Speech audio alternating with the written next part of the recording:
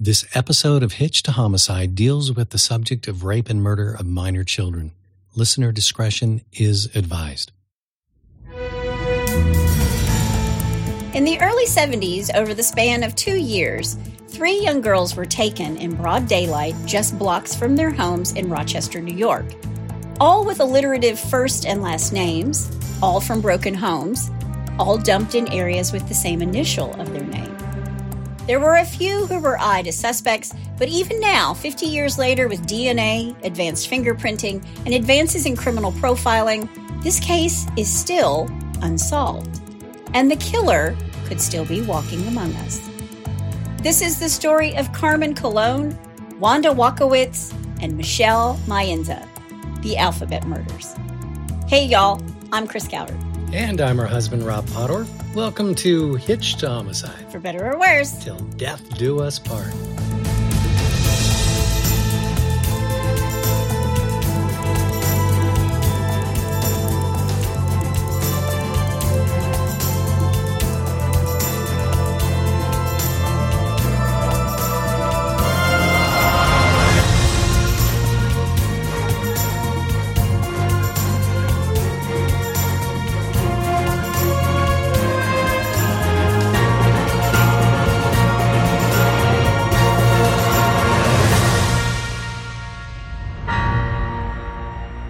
Welcome back, everybody. Yes, welcome. And for our friends in Luganda.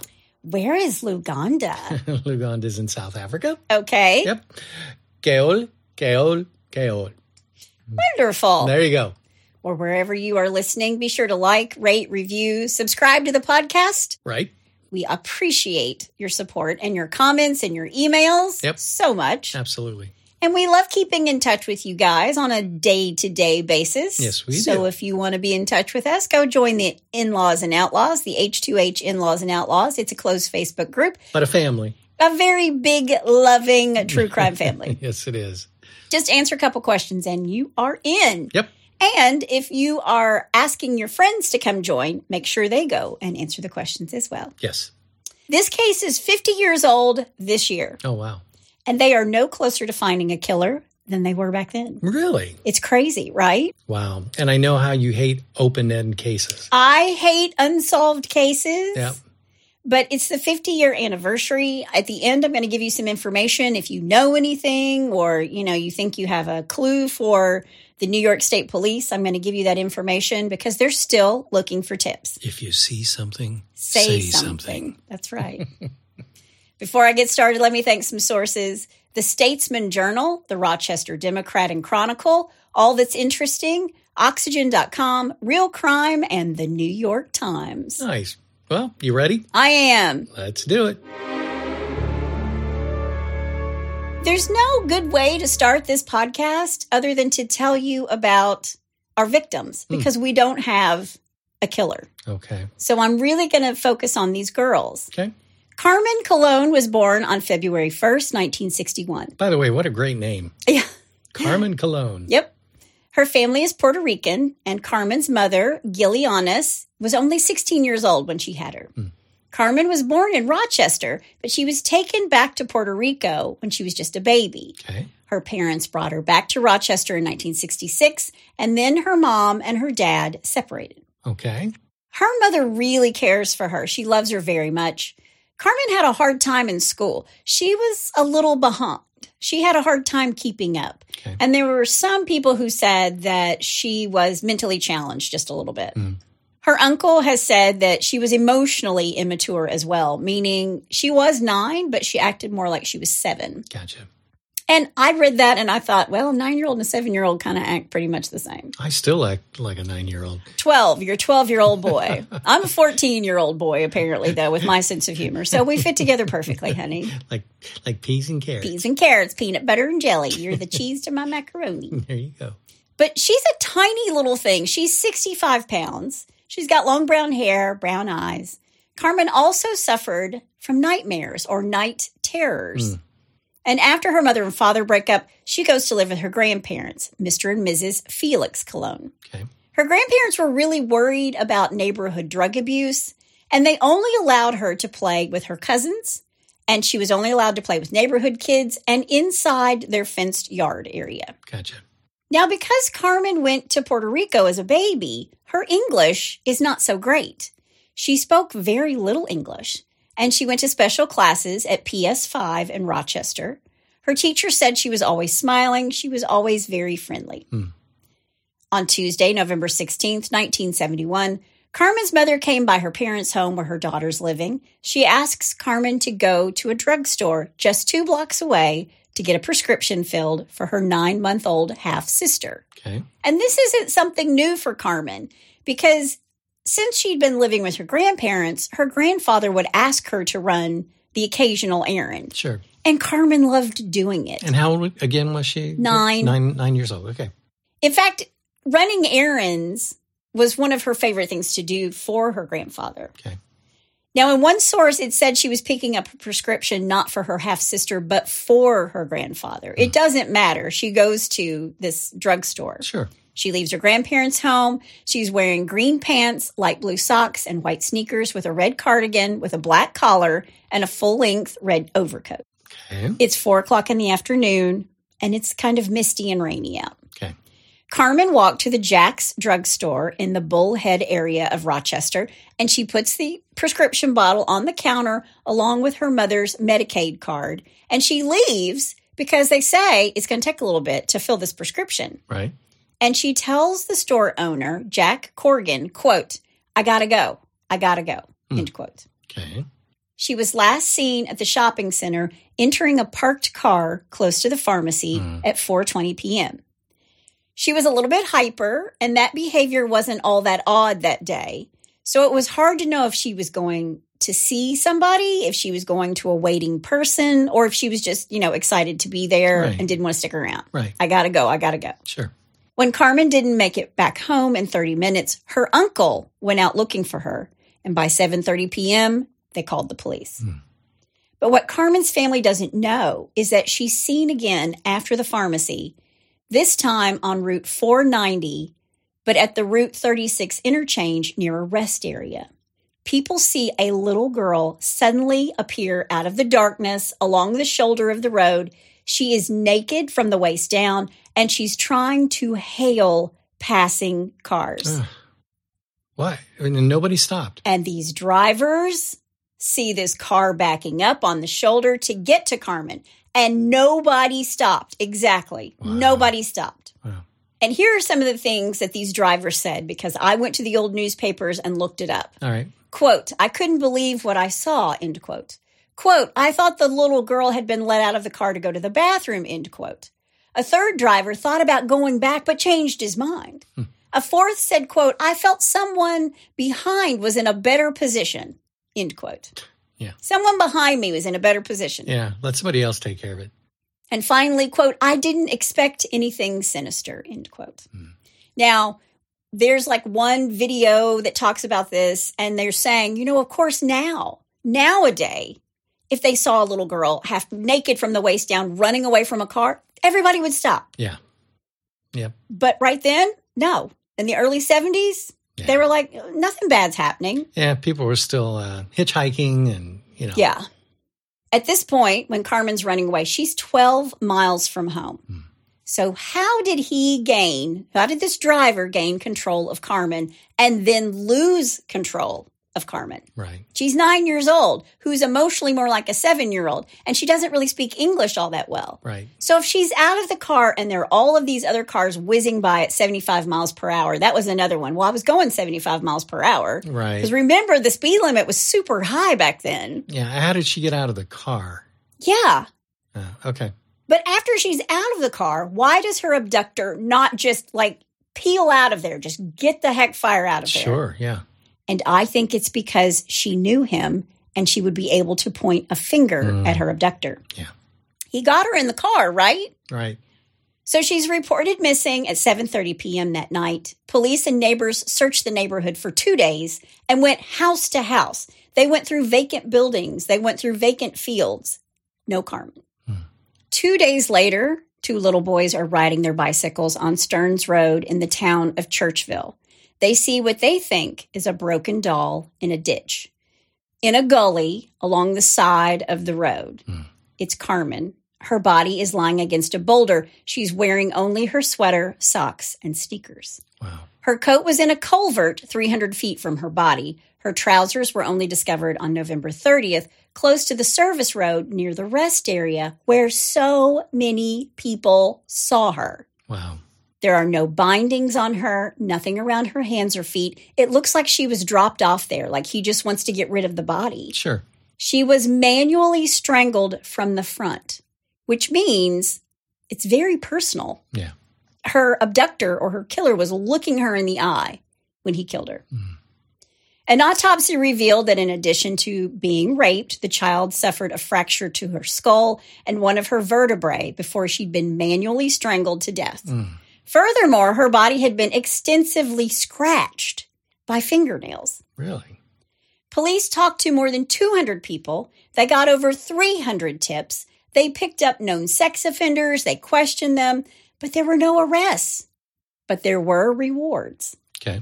On November 21st, 2 days after Carmen's body is found, a penciled note is found scribbled on a men's room door on the 6th floor of a downtown building. Quote, "I killed a 10-year-old girl. Who will be next?" End quote. Man. In early 1972, 5 large billboards go up alongside major Rochester expressways. Each had an 8-foot-high picture of Carmen alongside the headline, "Do you know who killed Carmen Colon?" Each offered a $6,000 reward for information leading to the arrest and conviction of Carmen's murder or murderers, in addition to displaying the telephone hotline number and the address, encouraging people to submit anonymous information. Right.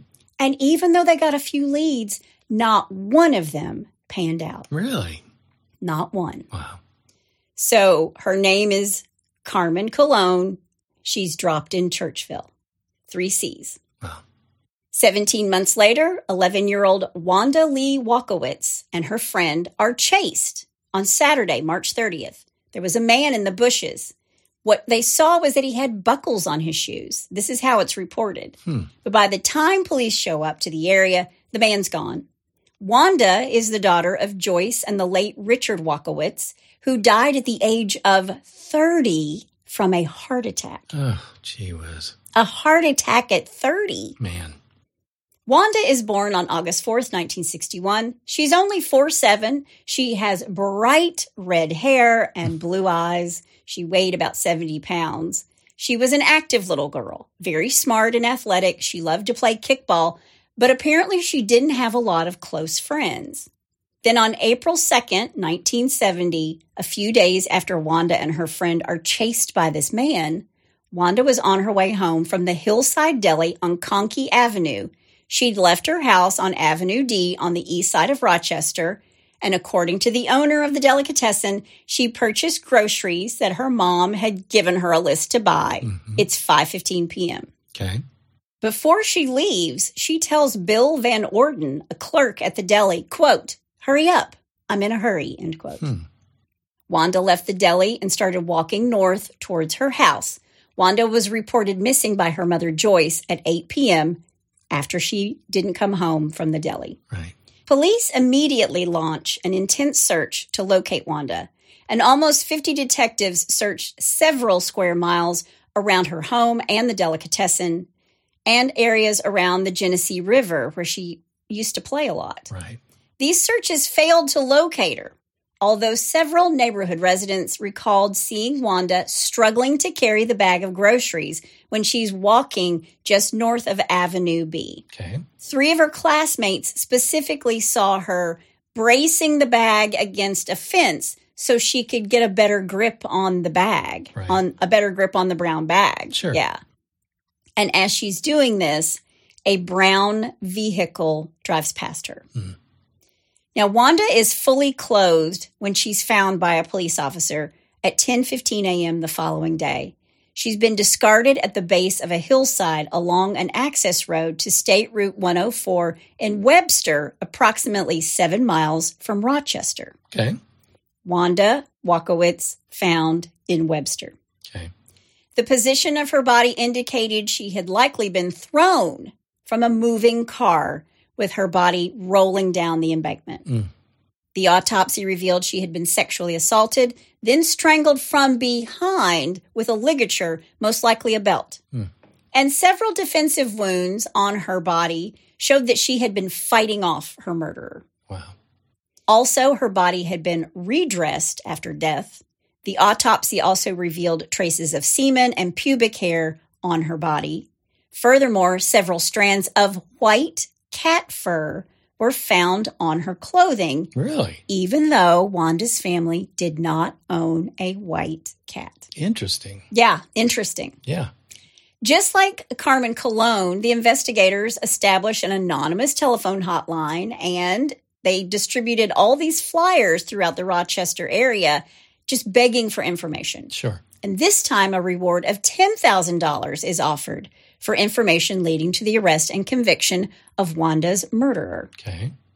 Now, these police inquiries produced an eyewitness who informed the investigators that as Wanda walked home from the delicatessen on the evening of April 2nd, he saw her standing alongside the passenger door of this large brown vehicle conversing with the driver. Now, remember, her classmates actually saw her adjusting her groceries. And they described a brown And they vehicle. saw a brown car drive past. Right. So that's two individuals. Okay. Now, this eyewitness was unable to obtain a clear view of who was driving the car, but the location of the sighting was just 0.2 of a mile from Wanda's house. Right. Then another person contacted the investigators through the anonymous hotline and said that she had observed a man forcing a little red-haired girl, matching Wanda's description, into a light-colored Dodge Dart on Conkey Avenue between 5:30 p.m. and 6 p.m. This is on the evening of her disappearance. So many things are all sounding exactly alike, right? Yeah, I mean, during that time, especially in the 70s, the color brown for those cars, especially a Dodge Dart, was kind of that light milk chocolatey kind of color. Tan. Yeah. Yeah, the cars in the early 70s weren't that great. I mean, unless you were Starsky and Hutch and you were driving the Gran Torino. Yeah. Right? I had a chocolate brown Pinto wagon.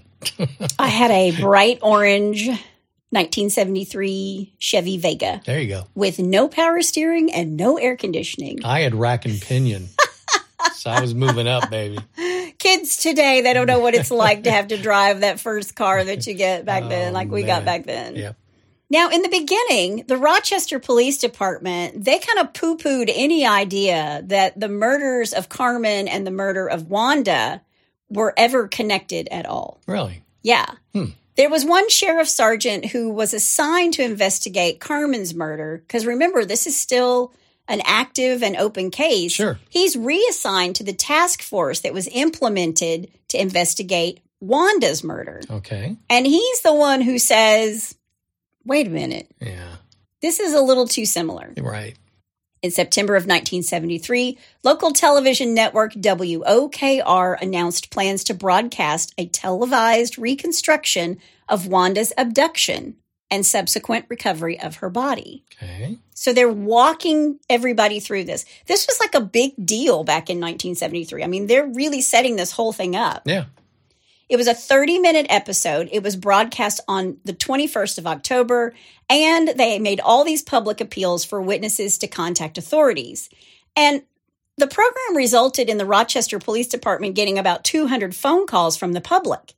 But again, there were no useful leads.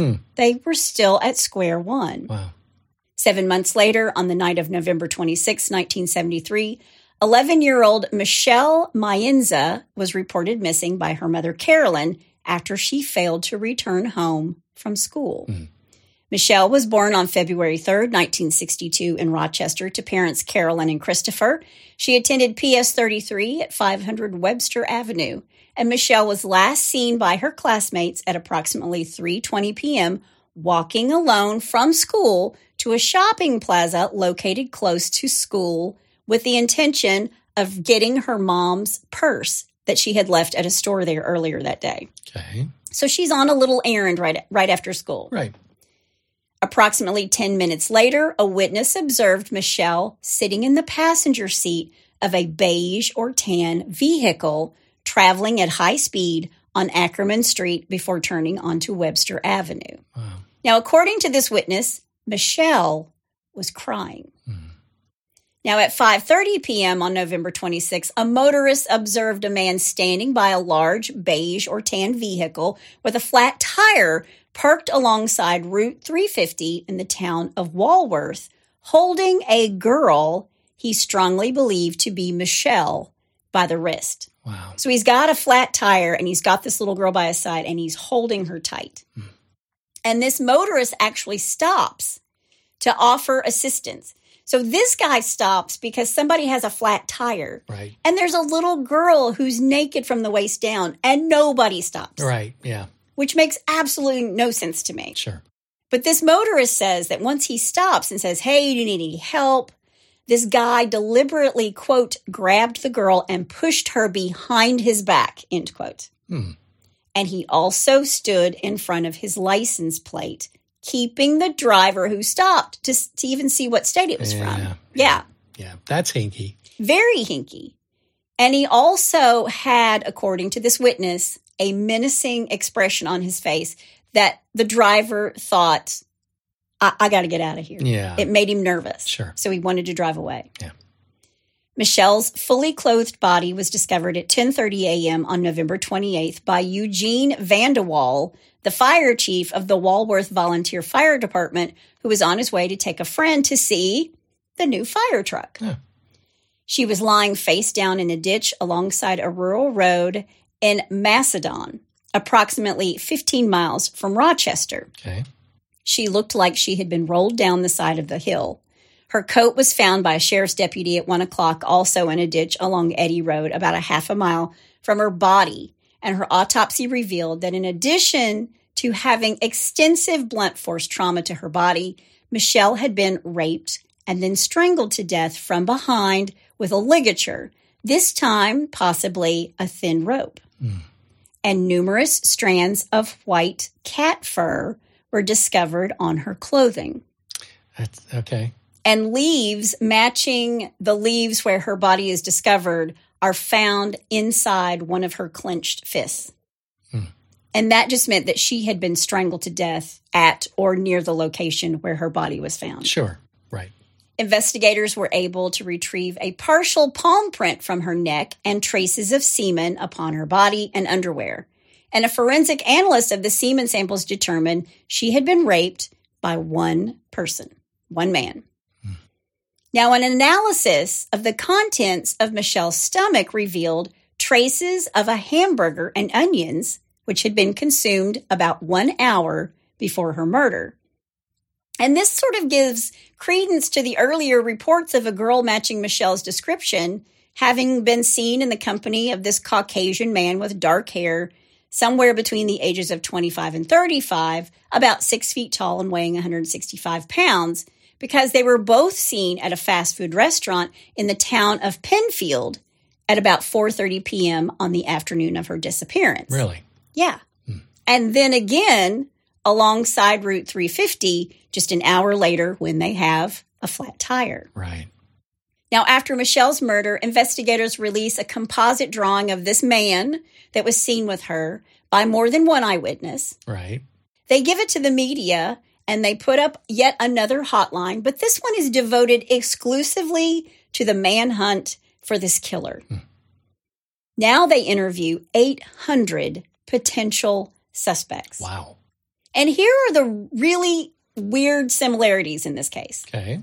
All three of the girls were around the same age, prepubescent, and they all disappeared from Rochester in the early afternoon when it was either drizzling or kind of raining. Okay. Each girl is discovered either fully clothed or partially clothed close to an expressway. All three were short. All had been raped prior to being strangled to death. All three were considered loners. All three were from poor Catholic families. 2 of the girls had food in their stomachs, even though they'd eaten prior to leaving their homes or leaving from school. And the bodies are redressed after the murders. Wow.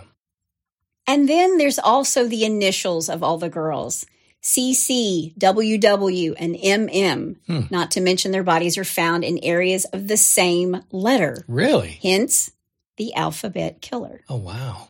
All three lived in rundown areas of Rochester's inner city. Their families were split and receiving welfare. In every case, the father was absent. One of the children, Carmen Colon, was known to be slightly mentally impaired, and there's reason to believe that Michelle Mayenza also was slightly mentally impaired. Okay. In Wanda's home, the Wakowitz home, there were indications of drunkenness and promiscuity, and their other daughter was already a habitual truant. Okay. Michelle Mayenza's mother seemed to her neighbors to be incapable of caring properly for her home or her children. Yeah.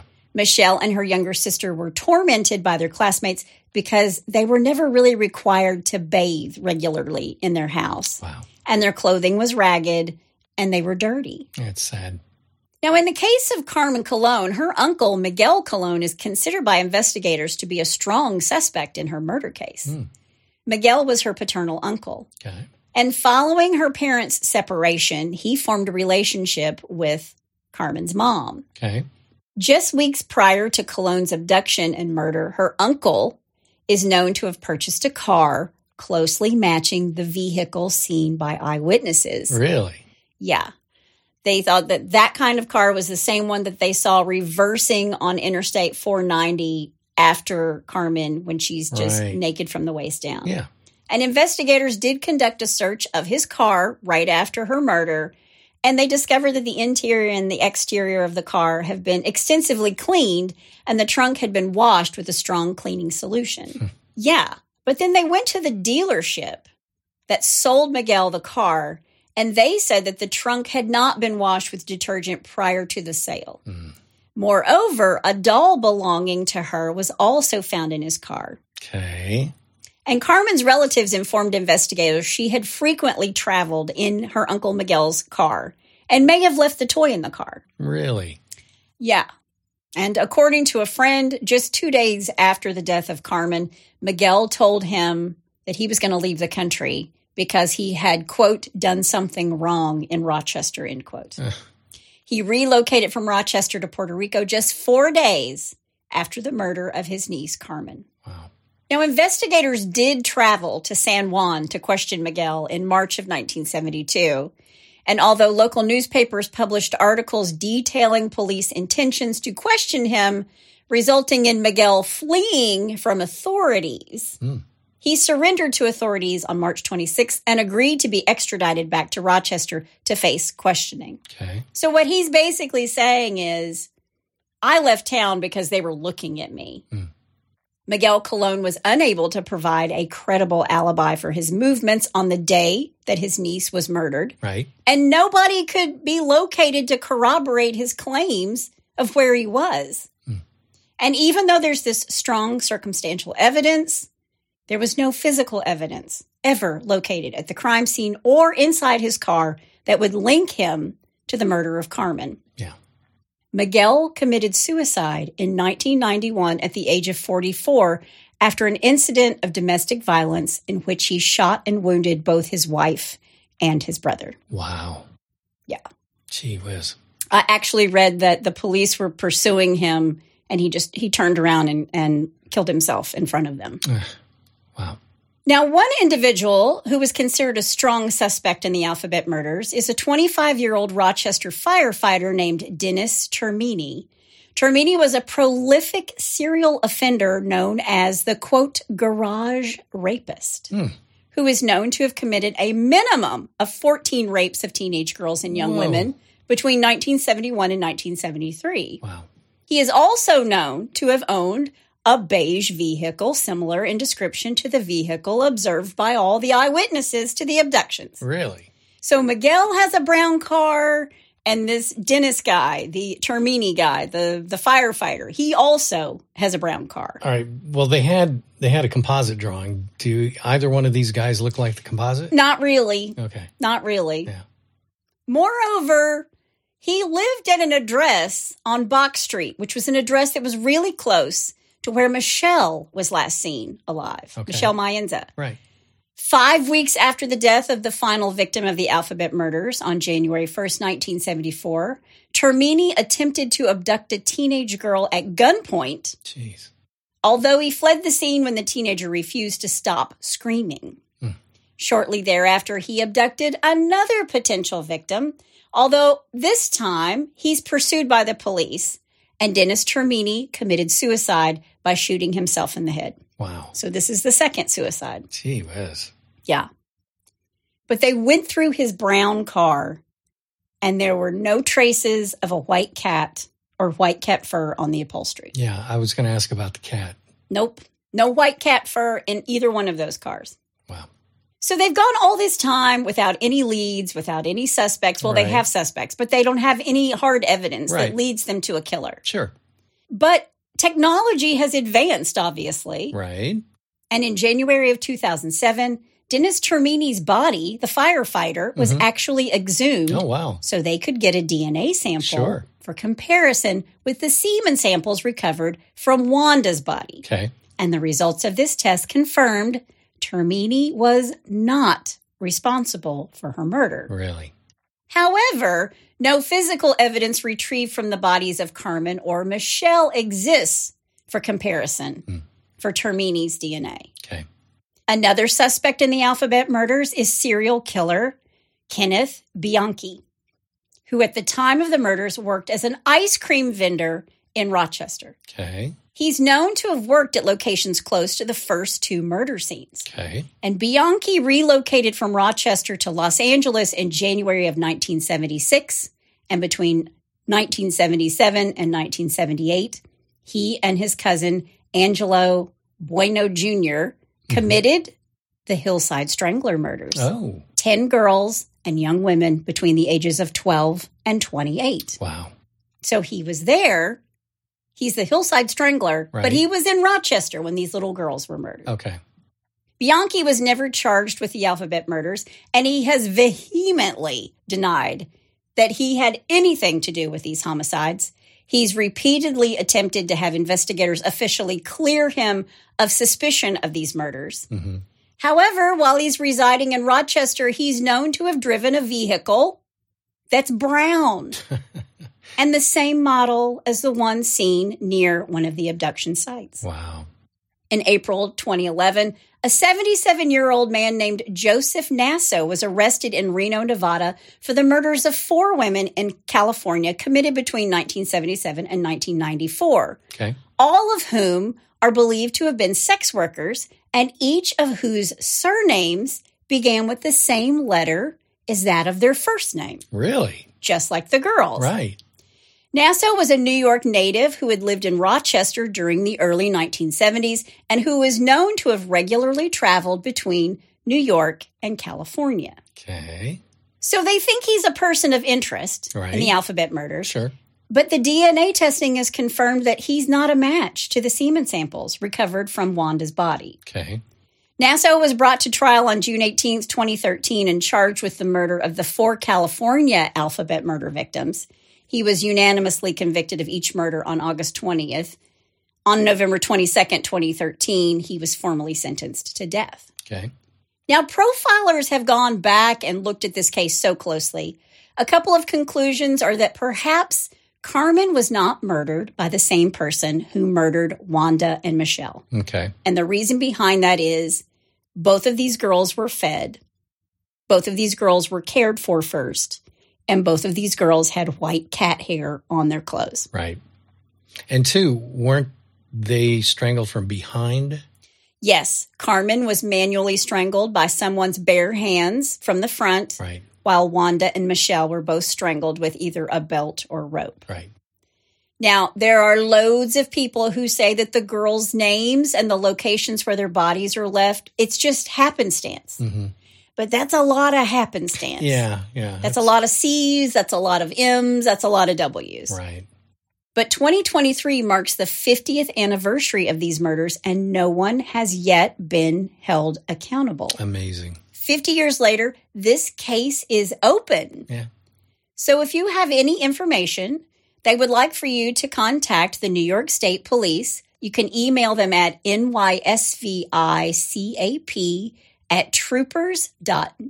nysvicap@troopers.ny.gov.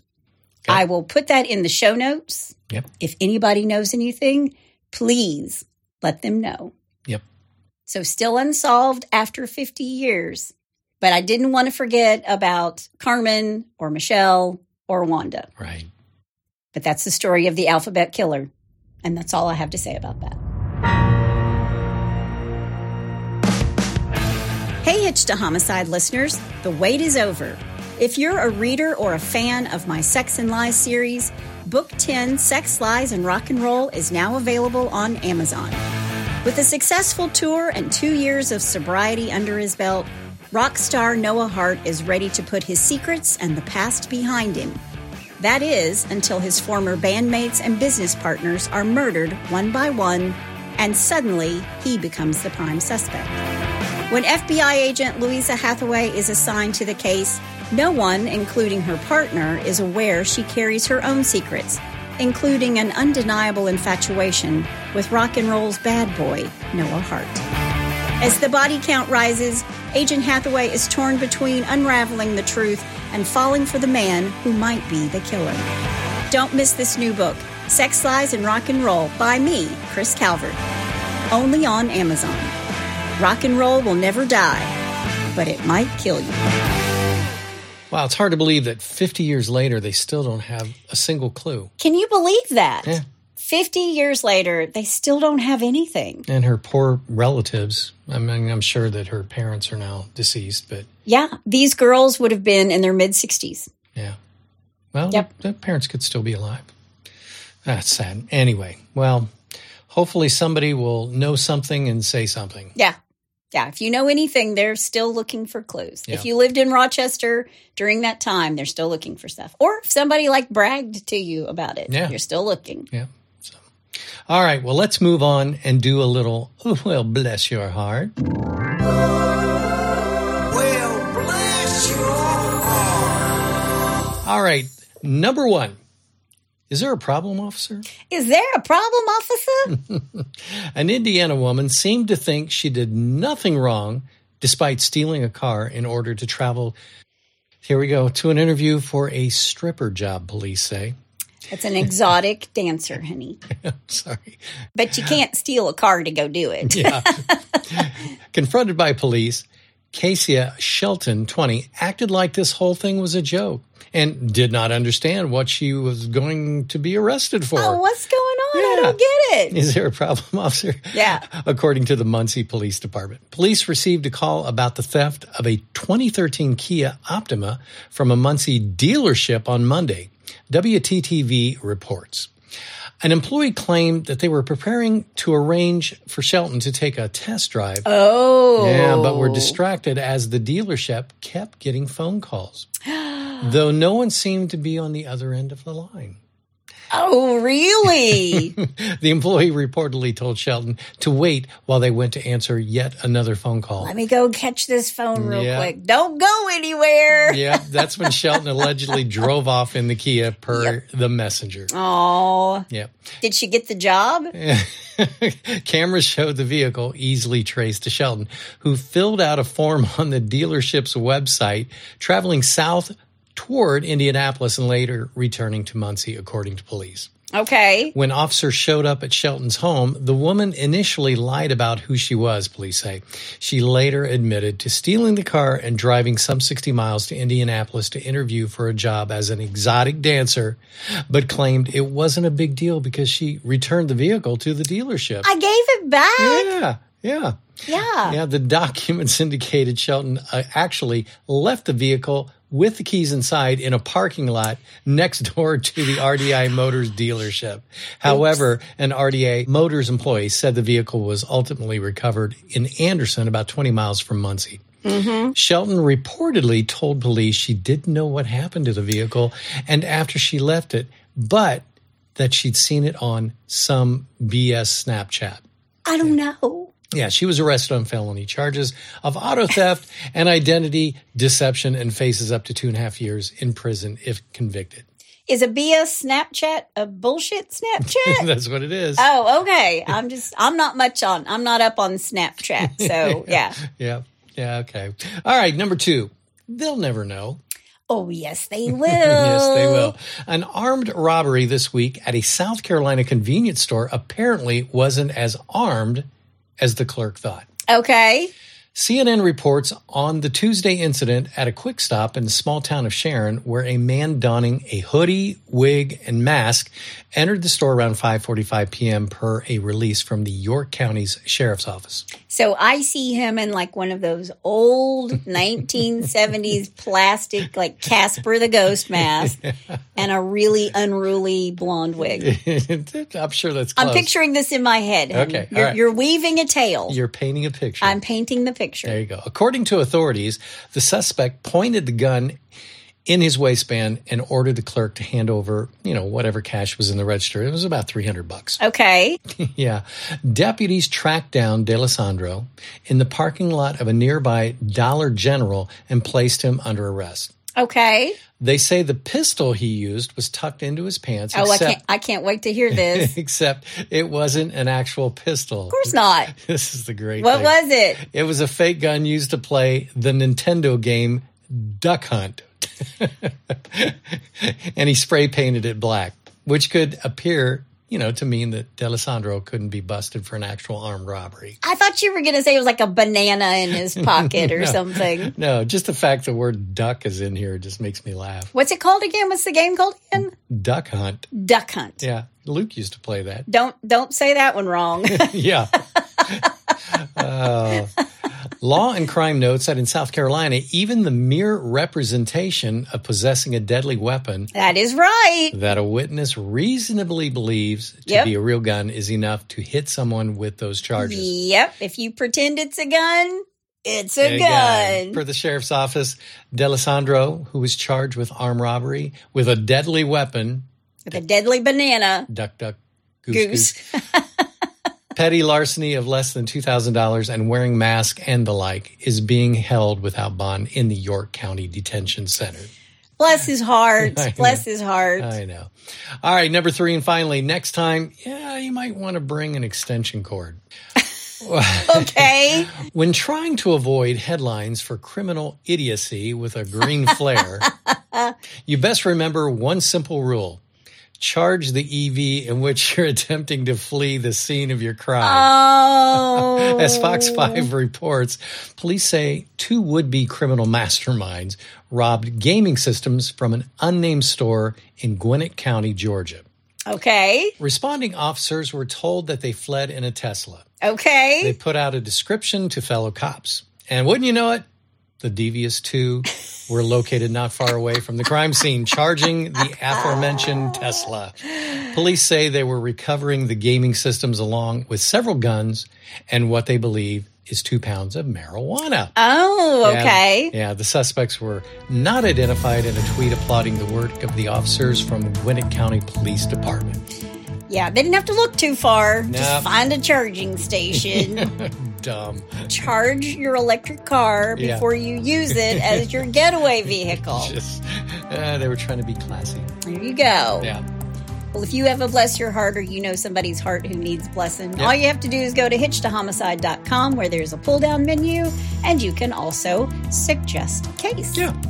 That's all we have today. That's my amazing husband out there. And that's my beautiful bride in the booth. Join us next time on Hitch to Homicide. Bye, y'all.